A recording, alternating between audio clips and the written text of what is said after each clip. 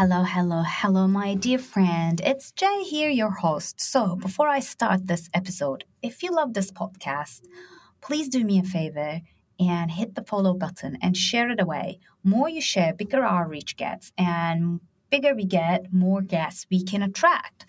In this episode, I had the absolute honor to interview Dr. Bonnie Wims, counseling psychologist and founder of the private practice Wims and Associate.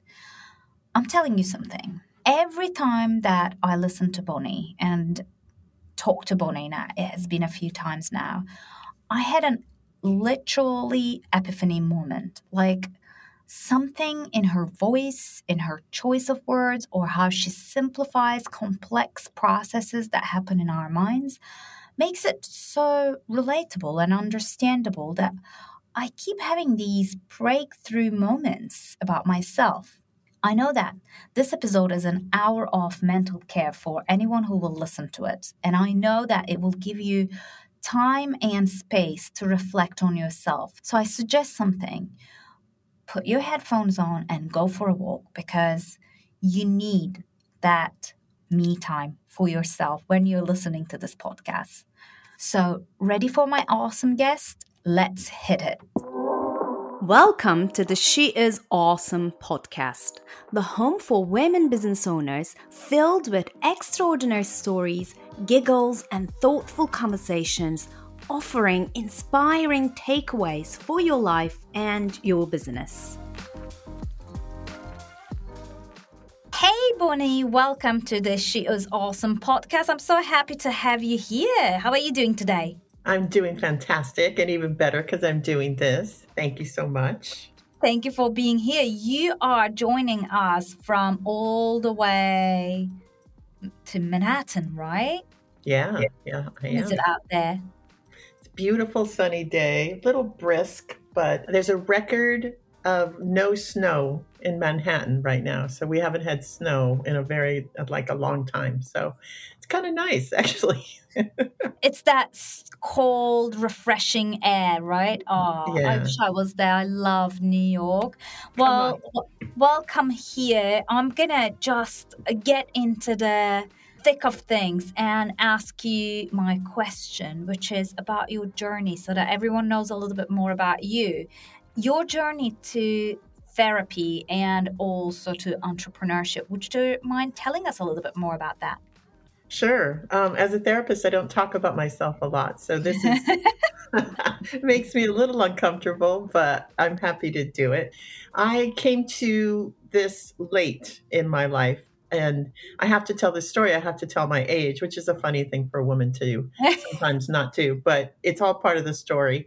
So I am 60 and I became a therapist at the age of 50. So it had been a lifelong dream of mine. I think since the age of 16, I took a psychology class in high school. And it just was like one of those things, when you just feel like, oh, I'm meant to do that. I want to understand that. And it probably was prompted by, I had a bit of an interesting childhood with an alcoholic father who was quite traumatized from his own life, as I understand it now. And so it was a tough childhood, an abusive, kind of rage-fueled childhood a lot. And so I think I was looking for answers to try to understand this behavior and understand my mother's behavior. And I had 7 siblings. So I'm second to the youngest out of 8 kids. Wow. So a lot of chemistry and stuff going on to try to understand. But as life happens, got a job at a group health insurance company right out of high school, didn't go to university right away. And so it just became this career that I didn't ever intend to have. But, you get promoted, you start making more money, you have kids, marriage, family, bills.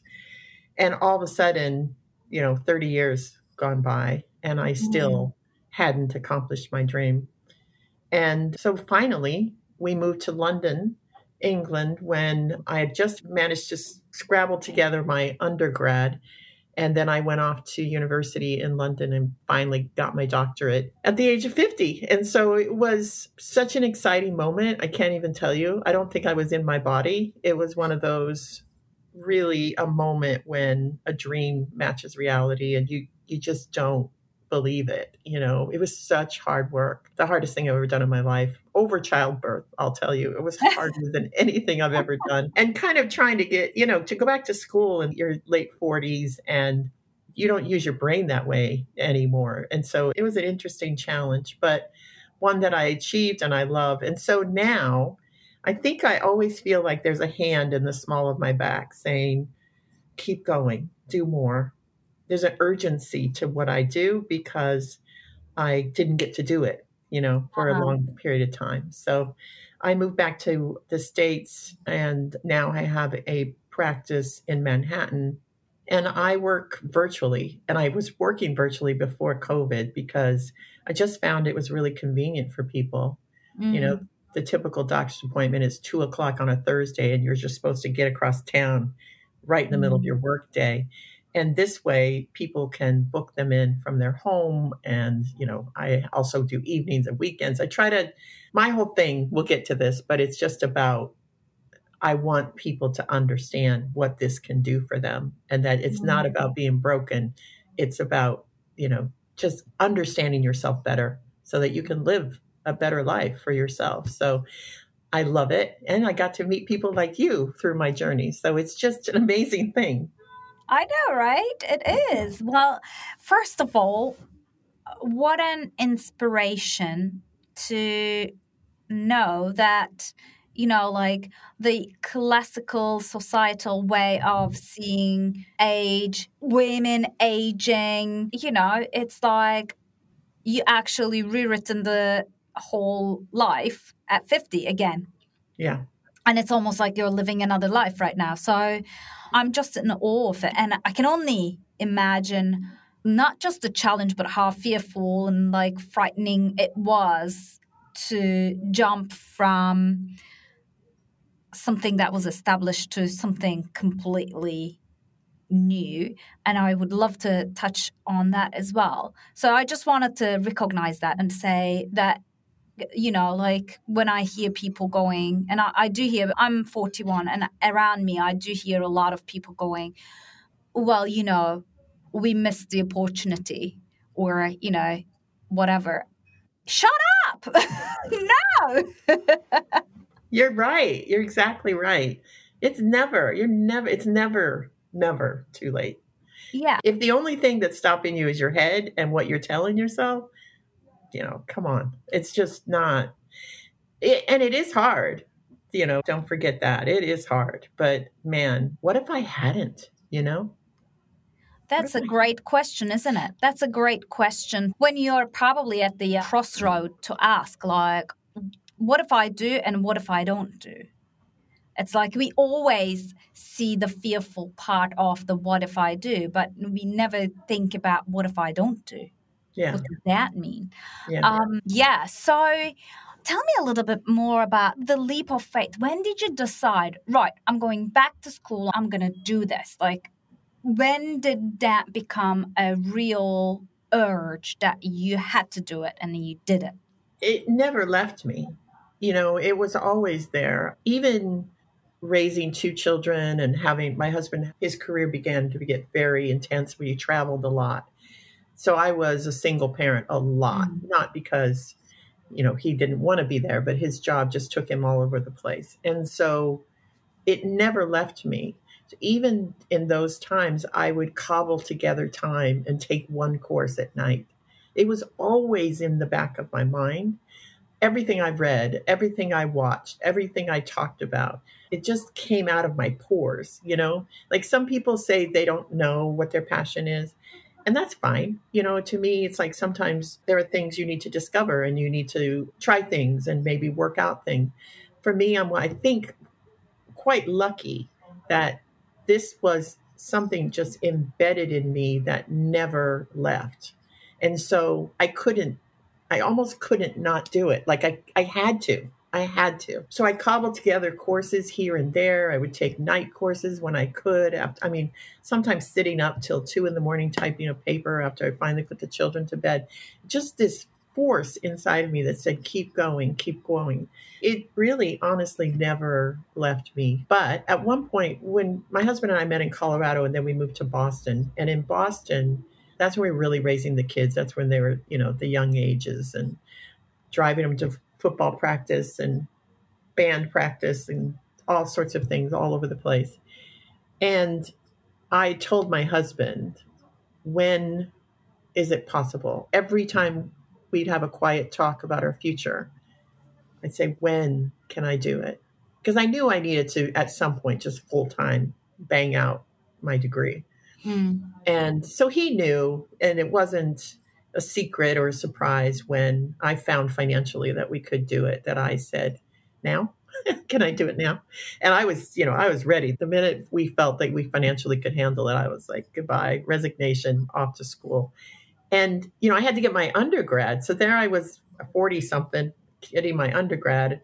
I went to this commuter school in Boston, oldest person in the class, right? Sitting front row and center, hand up, eager, asking all the questions. Amazing. I was that nerd. I was so happy to be there, And these kids around me, 18, 19, 20, and they're just like slumped in their chairs going, oh my God. I even, one time in class, the teacher said, well, if there are no more questions, maybe we'll leave early today. And I said, I have a question. Did they hate you? They hated me. Oh my God, they hated me. Who is that old lady that can't shut up? So yeah, I just had a grin on my face. I just loved it. And I love learning anyway. I'm never, ever going to stop learning. If you saw what's all around me, books, journal articles, I'm always thirsty to try to understand. And so, yeah, I'm one of those fortunate people where there was a fire in my belly for this, probably born from my experiences at a very young age. But, it could have gone another way, but none of my siblings have become psychologists. So for some reason, it hit me in a certain way. And I think I was always trying to figure out my parents, to be honest with you. I think there was a big driver in there psychologically, down deep inside. There was a sense of trying to figure out my parents and maybe even fix it, which kind of let go of that at some point, because then it had to be about me, because I had to, at some point, I had to really kick in my own motivation or I wouldn't have finished. It had to be about me. And so I did get there eventually. Quite a bit of therapy, I think. But that's what I was thinking. I guess, like, if it was just about your parents and fixing yourself, you could have handled it with just going to therapy. You wanted to, like, not only learn it, but then help others as well. Yeah. And that's a different journey. And wow, how lucky we are. So, I always get really curious about this question. And I'm so happy that I found finally a therapist who lives in New York and who lived also in the EU and back then EU, in London. So, like, even in the classical, like, shows, TV shows, etc., like, therapy in America is like going to grocery shop. It's like, it's so open, isn't it? Like, especially probably in New York or San Francisco, like a little bit more progressivist areas. Like, having a therapist and investing in therapy is actually almost like, well, if you have a certain level of income, you must do it, right? Whereas in the UK, and you had a practice in the UK as well, whereas in the UK, it's like, if I say, oh, I have a therapist, I'm like 99.9% sure that people would be like, oh, what's wrong? Like, oh, are you okay? Are you about to commit suicide? Or, And do you have any opinion about this? I do, actually. I actually blame therapists. I blame us. I blame the institution, because if you look at the beginnings of it and the way it's evolved, we've kind of set it up to be this secret thing. We can't talk about it too much. I mean, I am in networking groups. I go to networking events. I never, hardly ever meet another therapist. We don't open our doors and come out there amongst the people. There's this kind of reluctance to sharing ourselves and who we are, unless it's in an academic setting or a literary setting or, And you meet therapists and you will, people tell me all the time, you're the first therapist I've met that isn't weird. And I'm not calling out all therapists. I'm going to get hate mail, but I love therapists. But there is a tendency to want to keep it as some sort of secret society that only people who go know about it, and that, the rest of you forget about it. And that to me has enhanced, because when there is a void of understanding, we will make sense of it our own way. When you don't understand something, when there's no information, we'll make up a story. I mean, that's what the tabloids are all about, right? We'll just make up something. So I think what's been made up over the years is a real sense of, people think, okay, that's a secret thing. Nobody talks about it. I don't know anybody who's going to one, because the people that are going don't talk about it. So it must be something for really desperately broken people, right, who are very ill. And maybe there was a time when it was, maybe there was a time when it kind of first was starting out, that we were trying to figure out some really major mental illnesses.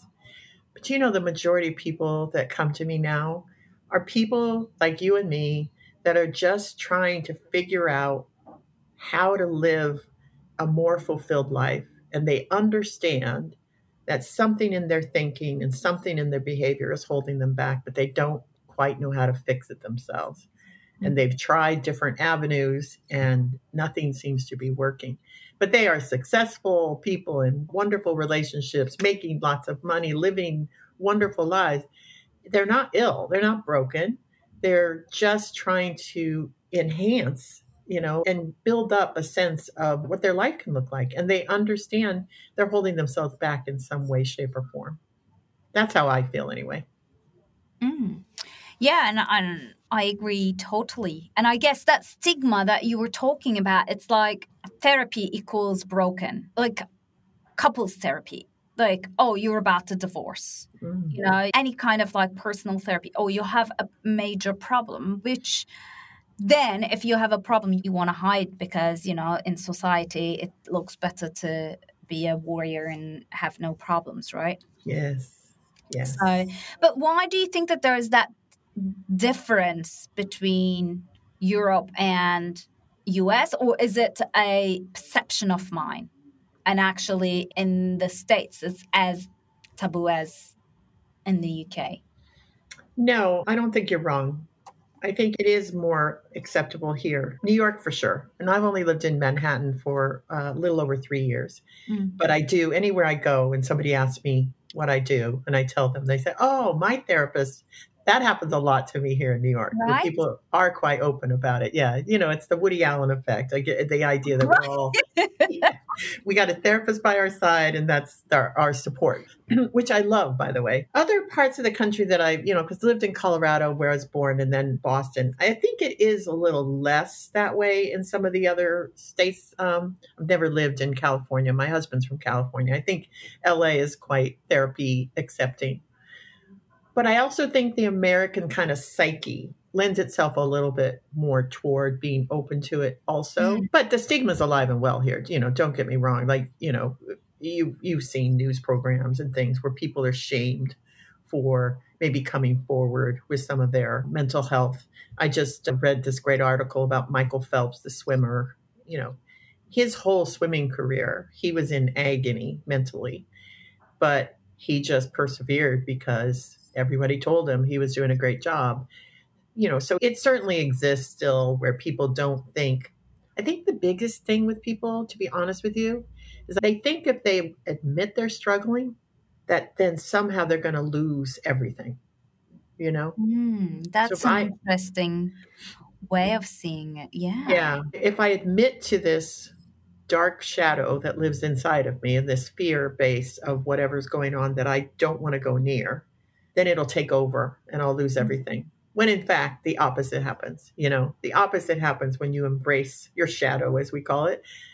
Then you can merge and become, one with it and understand it, and it dissipates. But people have this idea, and I did too, before I became a therapist, my own trauma was something I carried around all the time. It impacted me in every relationship I had, but I didn't want to go near it because it scared me. It was better to bury it and put on a smiley face and have people compliment me when they found out about my past and say, "Oh, wow, you seem so well adjusted." And I'd smile and nod and say, "Yes, I am." While inside, not so much, you know? So I did it too. I know we get rewarded. You said it. We get Mm. rewarded for persevering. And I think, you know, the whole just sip upper lip, just keep calm, Suck carry it on, right? up. Yeah. Suck it up. The idea of suck it up. Yeah. Like, I'm so happy that I have a child. She's 5 years old. And there are now books, children books that talk about emotions, which I didn't have. I don't know if you had, but I didn't have. I don't think that okay, I'm from Turkey. Maybe we didn't have it here. They didn't have it either because I have access to my husband's old books. So like now we are teaching to our children to recognize emotions, to talk about emotions. And my 5-year-old will come and say, "Mommy, I'm feeling nervous. Mommy, I'm Mm. feeling," what did she say the other day? Yes, I am frustrated. And when I asked her, "What does it mean frustrated?" she was able to explain to me. I said, "What is the difference between angry and frustration?" And she was able to, with her own words, put her words on it. And it makes her talk about it, then not live it as intensely. And that's probably lucky for that generation. And hopefully it will help them actually be much stronger than us, the suck it up culture. One thing that you said, Bonnie, that I really love, and of course I'm going to go back to the talk that I listened from you. So you said, the shadows that we need to almost embrace. And the speech that you gave, the name was Demons and Angels, Angels and Demons. Am I right? Yes. Yeah. Yeah. Loving your demons.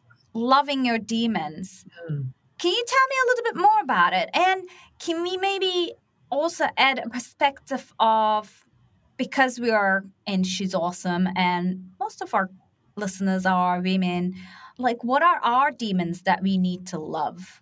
Mm. Good question. Wham! Spotlight on Bonnie. I'm like, woo, okay. Well, if you think about a part of you that, the shadow, the demons, the parts of you that you don't like, when you behave a certain way or you think a certain way and you think, oh, I didn't mean to do that, or I wish I wouldn't do that. The behavior that sort of just happens and then you feel really frustrated or scared because it's not the way you want to behave. It's not the way you want to think, but it just seems to happen. That just means to me that there are forces at work that aren't really conscious. You haven't brought some things conscious, because a lot of what's happened to us at very young ages, is pre-verbal. Think about, you've had children like, 0 to 4, 3. I have a 3-year-old granddaughter.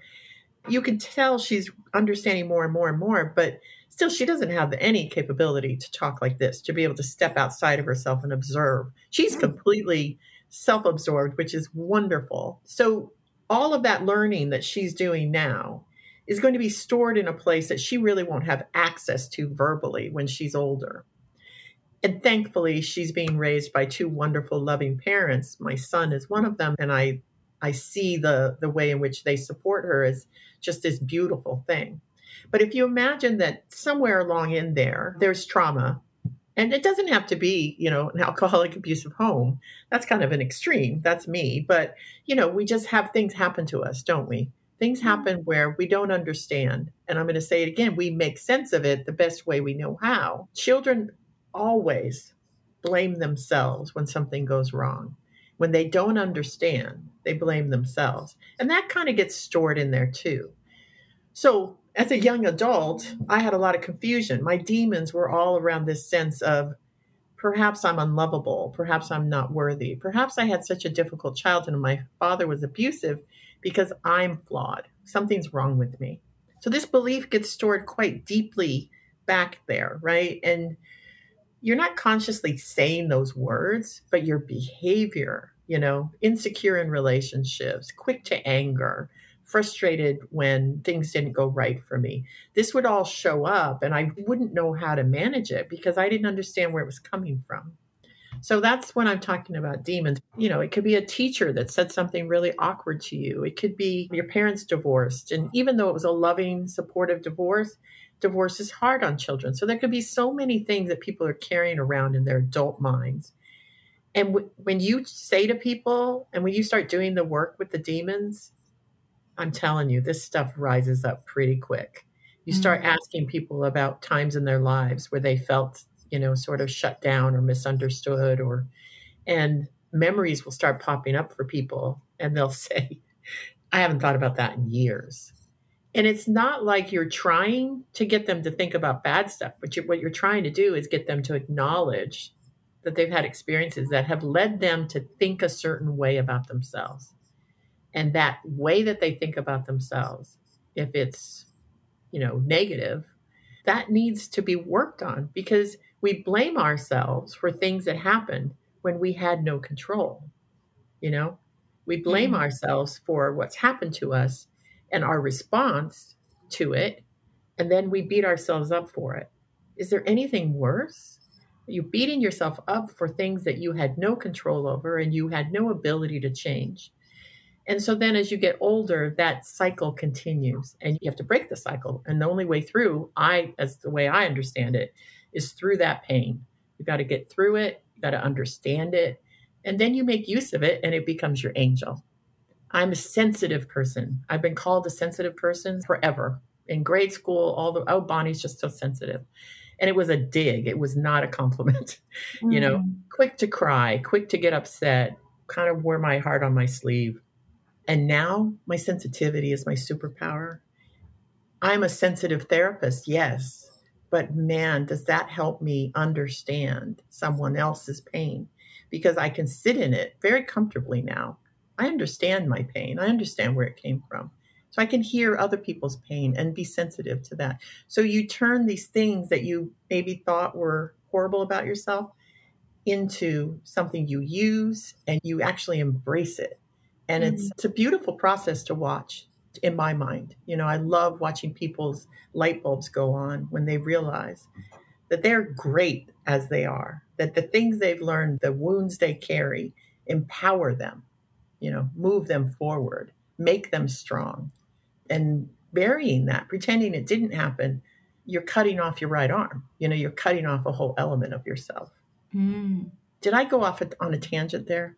No. Actually, I mean, every time that I talk to you, it's so funny because my brain, it also goes, oh, what do I do to Nina, my daughter, that might actually hurt her or make her think that, yesterday I told her off because she was doing something silly, and, telling her off is not the thing. But then I said to her something that I know I didn't want to say. It was, you always do this. And then I was like, why the heck am I saying this? She's just 5 years old. How many always she has in her life, the girl is changing every 3 months anyhow. So there's no always in her life as yet. And then I was like, now when you're talking, what is the effect of it on her? Because I was told stuff that, I had to deal with, etc. And, by all the good meaning, well-meaning adults, I didn't have any traumatic family experience. It was loving, supporting, always well-meaning. They were just too young to be parents probably, and they didn't have the tools that we have accessibly to deal with raising another human being. But now I see it that way, but I did grow up with a lot of what you're saying, and probably a lot of human beings have grown up with that, oh, I'm not good enough because she told me always, or, things like that. So, yeah, you have not gone off tangent. I think this is a really important thing to capture here because, I coach women business owners, and there are actually studies as well showing what I'm going to say now is that one of the basically barriers in front of women business owners is things like self-critique. They're calling it confidence. I'm not sure if I would talk about confidence, but it's this idea of I'm not good enough for this. And there are like evidence that support, I think it's I don't remember which one, but I think it's a Harvard Business School study or something like that, is where they show that there's a job application and women who apply to this job application, they meet 100% of the criteria, and men who apply to this application, they meet 60% of the criteria of the job application. And that is all about like what you think about yourself, right? 100%. So actually what you're saying, I do see, although like we do personal development work on a very surface level through business, not anything deep. I can see that. I lived it with me. So what you're saying is really important in terms of what makes you think that you're not that good, and understand that. And so what is the mechanic of it? Like beside the fact that, okay, things form in the childhood, but also could you maybe give us some understanding of how can we catch ourselves? How can we get out of that cycle? Are there any quick fixes? I mean, I hate that word, but are there any ways that we can catch ourselves at least? Yeah, well, and that's a really good way to say it. But can I just back up one second and reassure you about your parenting? Because all the studies show good enough parenting is what we need. Good enough, not perfect, because you're not perfect. You're going to make mistakes. And good enough falls into the category of where when you do make a mistake, you acknowledge it, you think about it, and you apologize. There is this ability for, there's an understanding there, because what your daughter's going to experience there is twofold. She's going to experience the first remark that you said that you caught now, and then she's going to experience your apology and your acknowledgement of that remark. So you're breaking that cycle right there, right? That's the difference. Because, I mean, I was born in 1962. I love talking about how old I am. It's crazy. I was born in 1962, so I was raised, really 60s, 70s. And when I see something about the way women, the women's right to vote or the women's, all these things that were happening, and I was a young woman growing up in that, I never even thought anything was wrong with it. I didn't think anything about discrimination against, I just went with what's acceptable. And, not encouraged to take math, not encouraged to take science. Women aren't good at that, this kind of thing. And you inhabit some of that just without even realizing, you're just like taking it all in as things happen. So just remember that life happens to people, and your daughter's going to have a lot of positive and negative experiences. If you raise her with the sense of the ability to acknowledge her mistakes and learn from them and move on, that's the gravy. That's the wonderfulness of it. So I just wanted to tell you, good enough parenting. Thank you. Yeah. So back to the awareness, the idea of quick fixes. I work with people all sorts of ways. I work with some people who want long-term work. They really want somebody that's going to be by their side weekly or quite often through time. I have some really long-term clients. And then I have a lot of people who want to kind of dip in, get some pointers, get some tools, as you say, and then get on with their life. And I honor that. It's like, who am I to tell you how you're going to live? Like, know better than I do. I'm just here to try to help guide you through my knowledge. So the number one thing is what you just said. It's about the ability to step aside and look at yourself and say, look at that. And not immediately judge it. See, that's what we do. We step out, especially women. We look at the situation and then we go, oh, I'm so stupid for doing that. Why did I say it? Oh my God, I'm hopeless. I'm never good at this. This cycle of behavioral things that you're not happy about, your demons, and then judging and beating ourselves up for it. So then you just grind yourself into the ground, right? It's amazing to me that, we're able to get out of bed some days. So the ability to step aside and look at what you want to work on non-judgmentally, say, I said that to my daughter. I'm not pleased I said that. What can I do about that? And how can I learn from that? That was a mistake. I acknowledge it. I'm going to watch for that, because that's my upbringing coming out of my mouth. And I recognize that. And I don't want to give that to her. So it shows up in so many things. It shows up in sports, it shows up in meditation and mindfulness, it shows up in this ability to sort of move aside from your ego and everything that you've got built up in wanting to be the best, stepping aside from that, looking at something objectively and just saying, how can I do better? How can I change that? And if you don't understand, like if you can't grasp it, maybe a few sessions, because my work is to try to get you to kind of bring some of that into your consciousness. And like I said, that pre-verbal stuff, it's stored away way back. And so some of our belief systems have been formed by things that we can't even remember. So you have to sometimes, a little digging is helpful. But if you are able and willing to look at yourself, you're well suited. You're on your way, because that's the first and biggest step to take.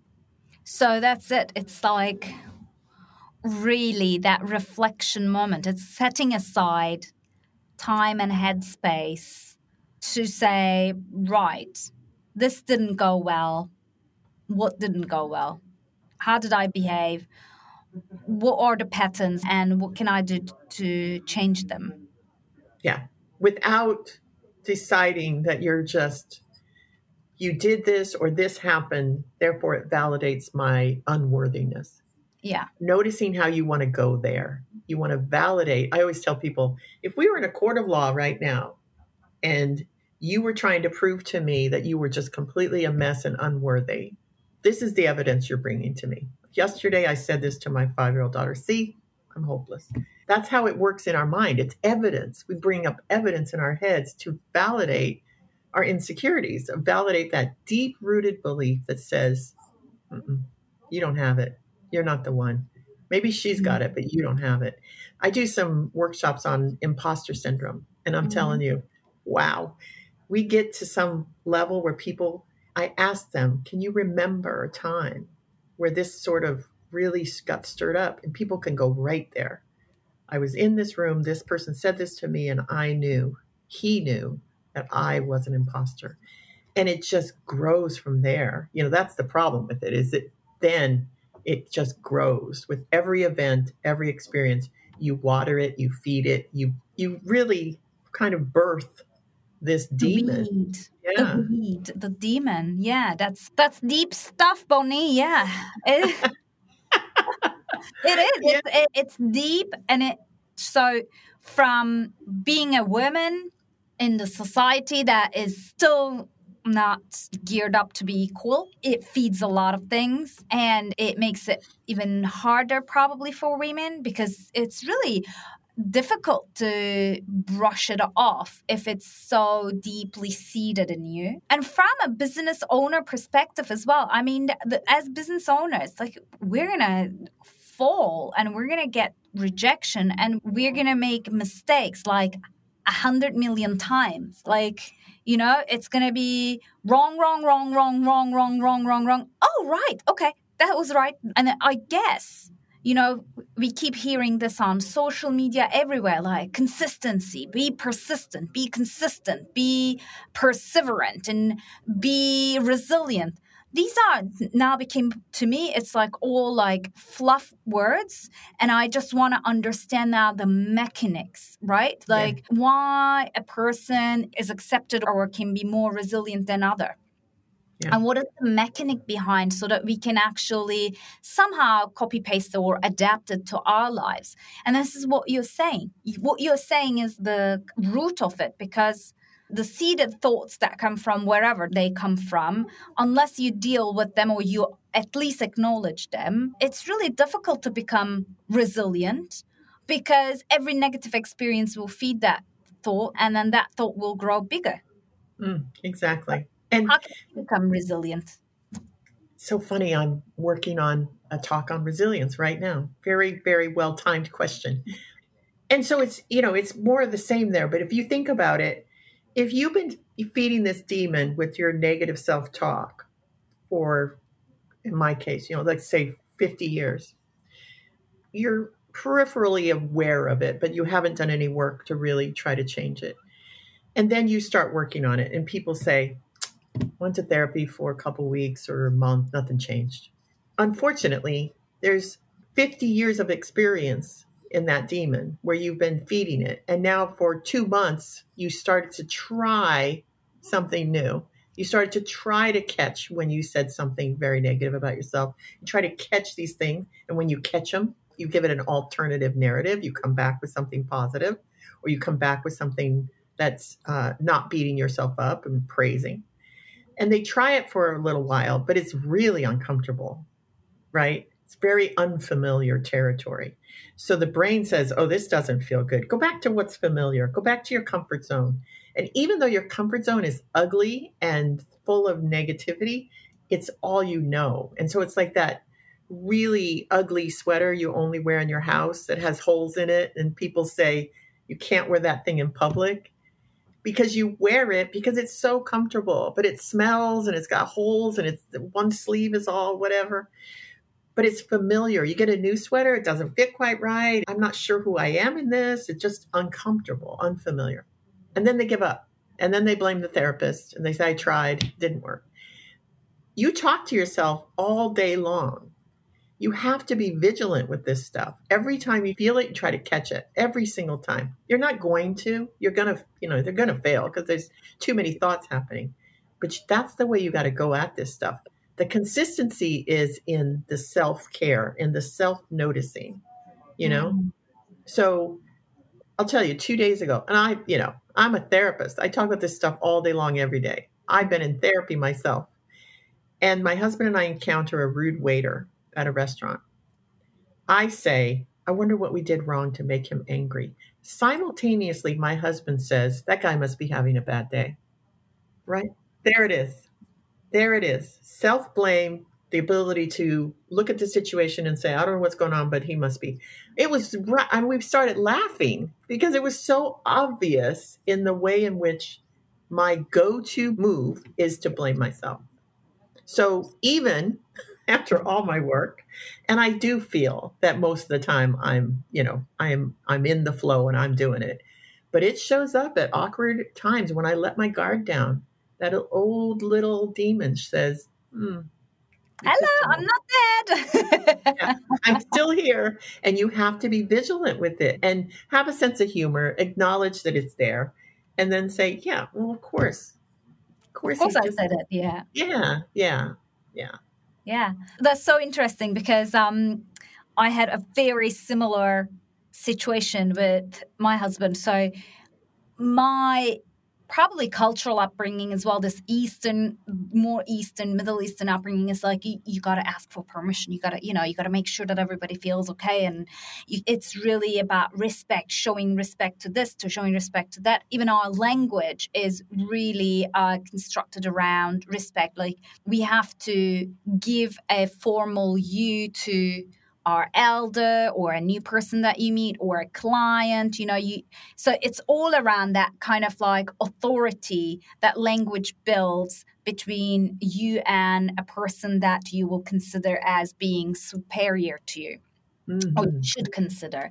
So in that sense, we were talking about, and my husband is in Brit, and he comes from sales background. So we were talking about, I don't know, either one of my client or one of his team person, and we're saying, I said, why don't they, when they call for the sales, I said, why don't they just say, oh, is it a good time to talk? And he looked at, like, I am the trainer. I am the coach. I'm the trainer. I do give sales training to many, many, many big corporates as well. So I do this shit. And he goes like, why would they do that? I'm like, what do you mean? Well, I mean, why would they give the ticket to, close the door from the beginning? You present yourself and then you go right into the discussion. And if the person is not available, they will tell you they're not available. And like, it was so against me, but like he had a point, and he can sell your own panties to you, like he's that good at sales. So, and I was like, sure. Yeah. Like, it's so not me, but yeah. And that is it. It's like when I call someone, especially if it's going to be a client, I put an authority level Yeah. and my head, which is all in me from culturally, from family or whatever. And for him, we are equal. I'm calling to do business. You know, if he's not interested, he'll tell me he's not interested, but I don't have time to do all that, like, you know, schmoozing.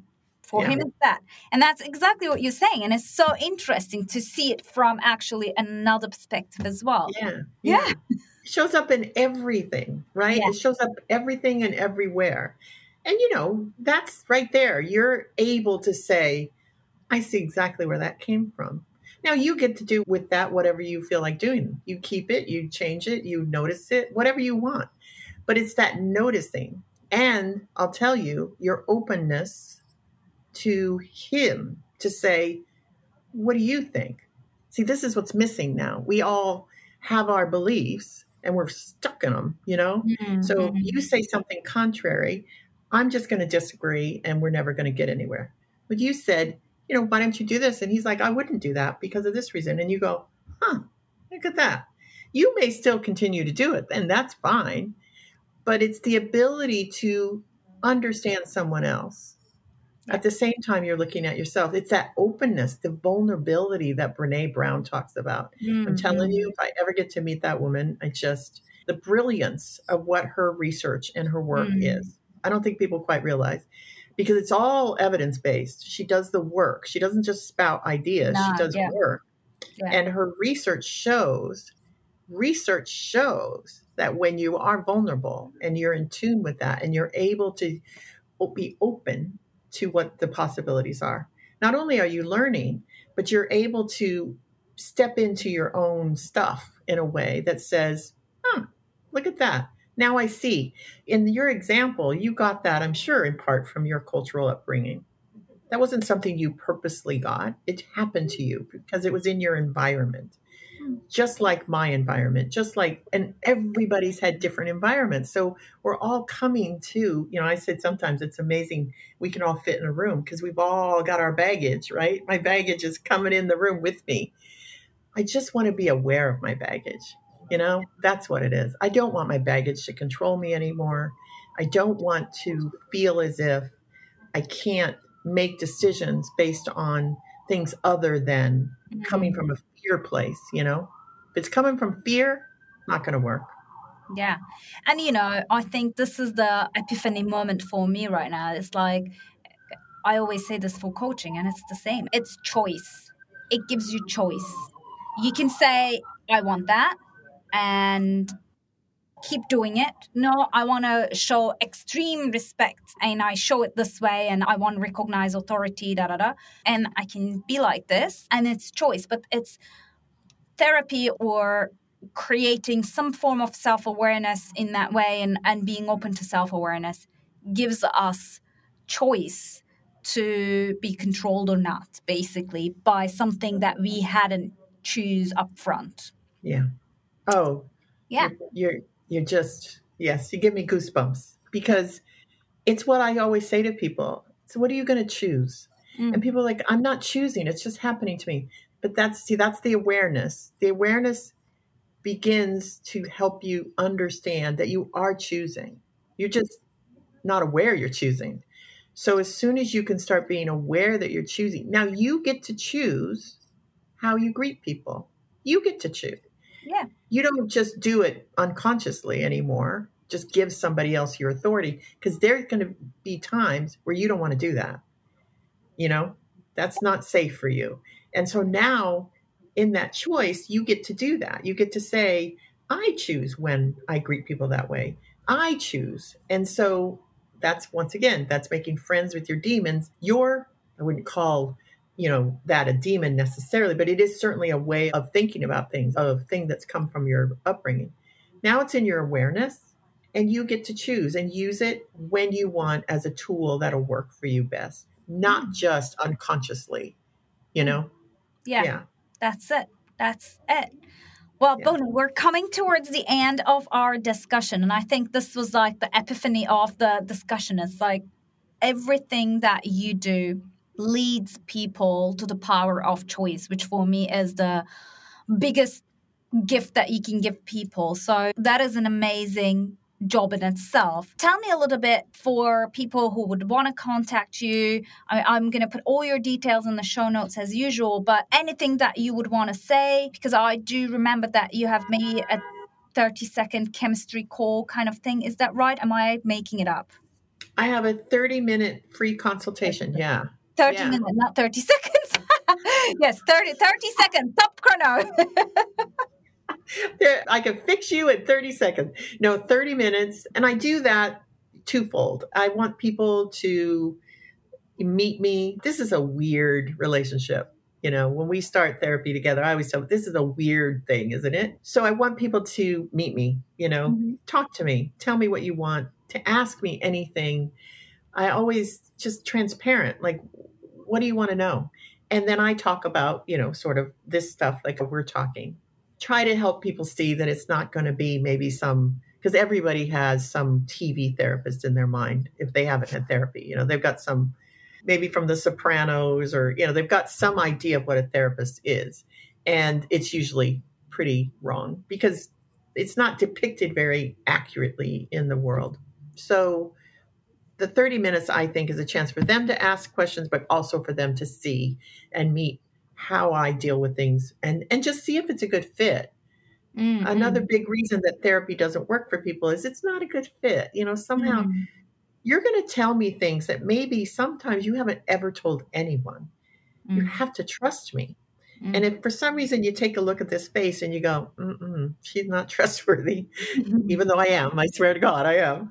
That's fine. That's fine. Yeah. We should know that up front so that you can find the person that is really going to help you move forward in your life. That's my goal. If it's not me, find somebody that is. And so, yeah, the 30-minute consultation, I think, is a great chance for people to just, try it out, kick the tires, so to speak. Yeah, definitely. So, guys, whoever is listening, on the show notes, you're going to see details, and she's offering 30 minutes consultation for free. Take the dip and try it out. I've been in conversations with Bonnie in the last few weeks, and just talking to her has been revolutionary for myself. So definitely do that. Now, I'm going to finish with my signature question. I don't know if you've heard it before or not, but the name of the show is She's Awesome. The reason for it is I want my guests, myself, and every other women in the planet accept and embrace and promote their awesomeness and greatness. So my question to you, Bonnie, is why are you awesome? I love that. And the little girl inside of me is going, uh-oh. But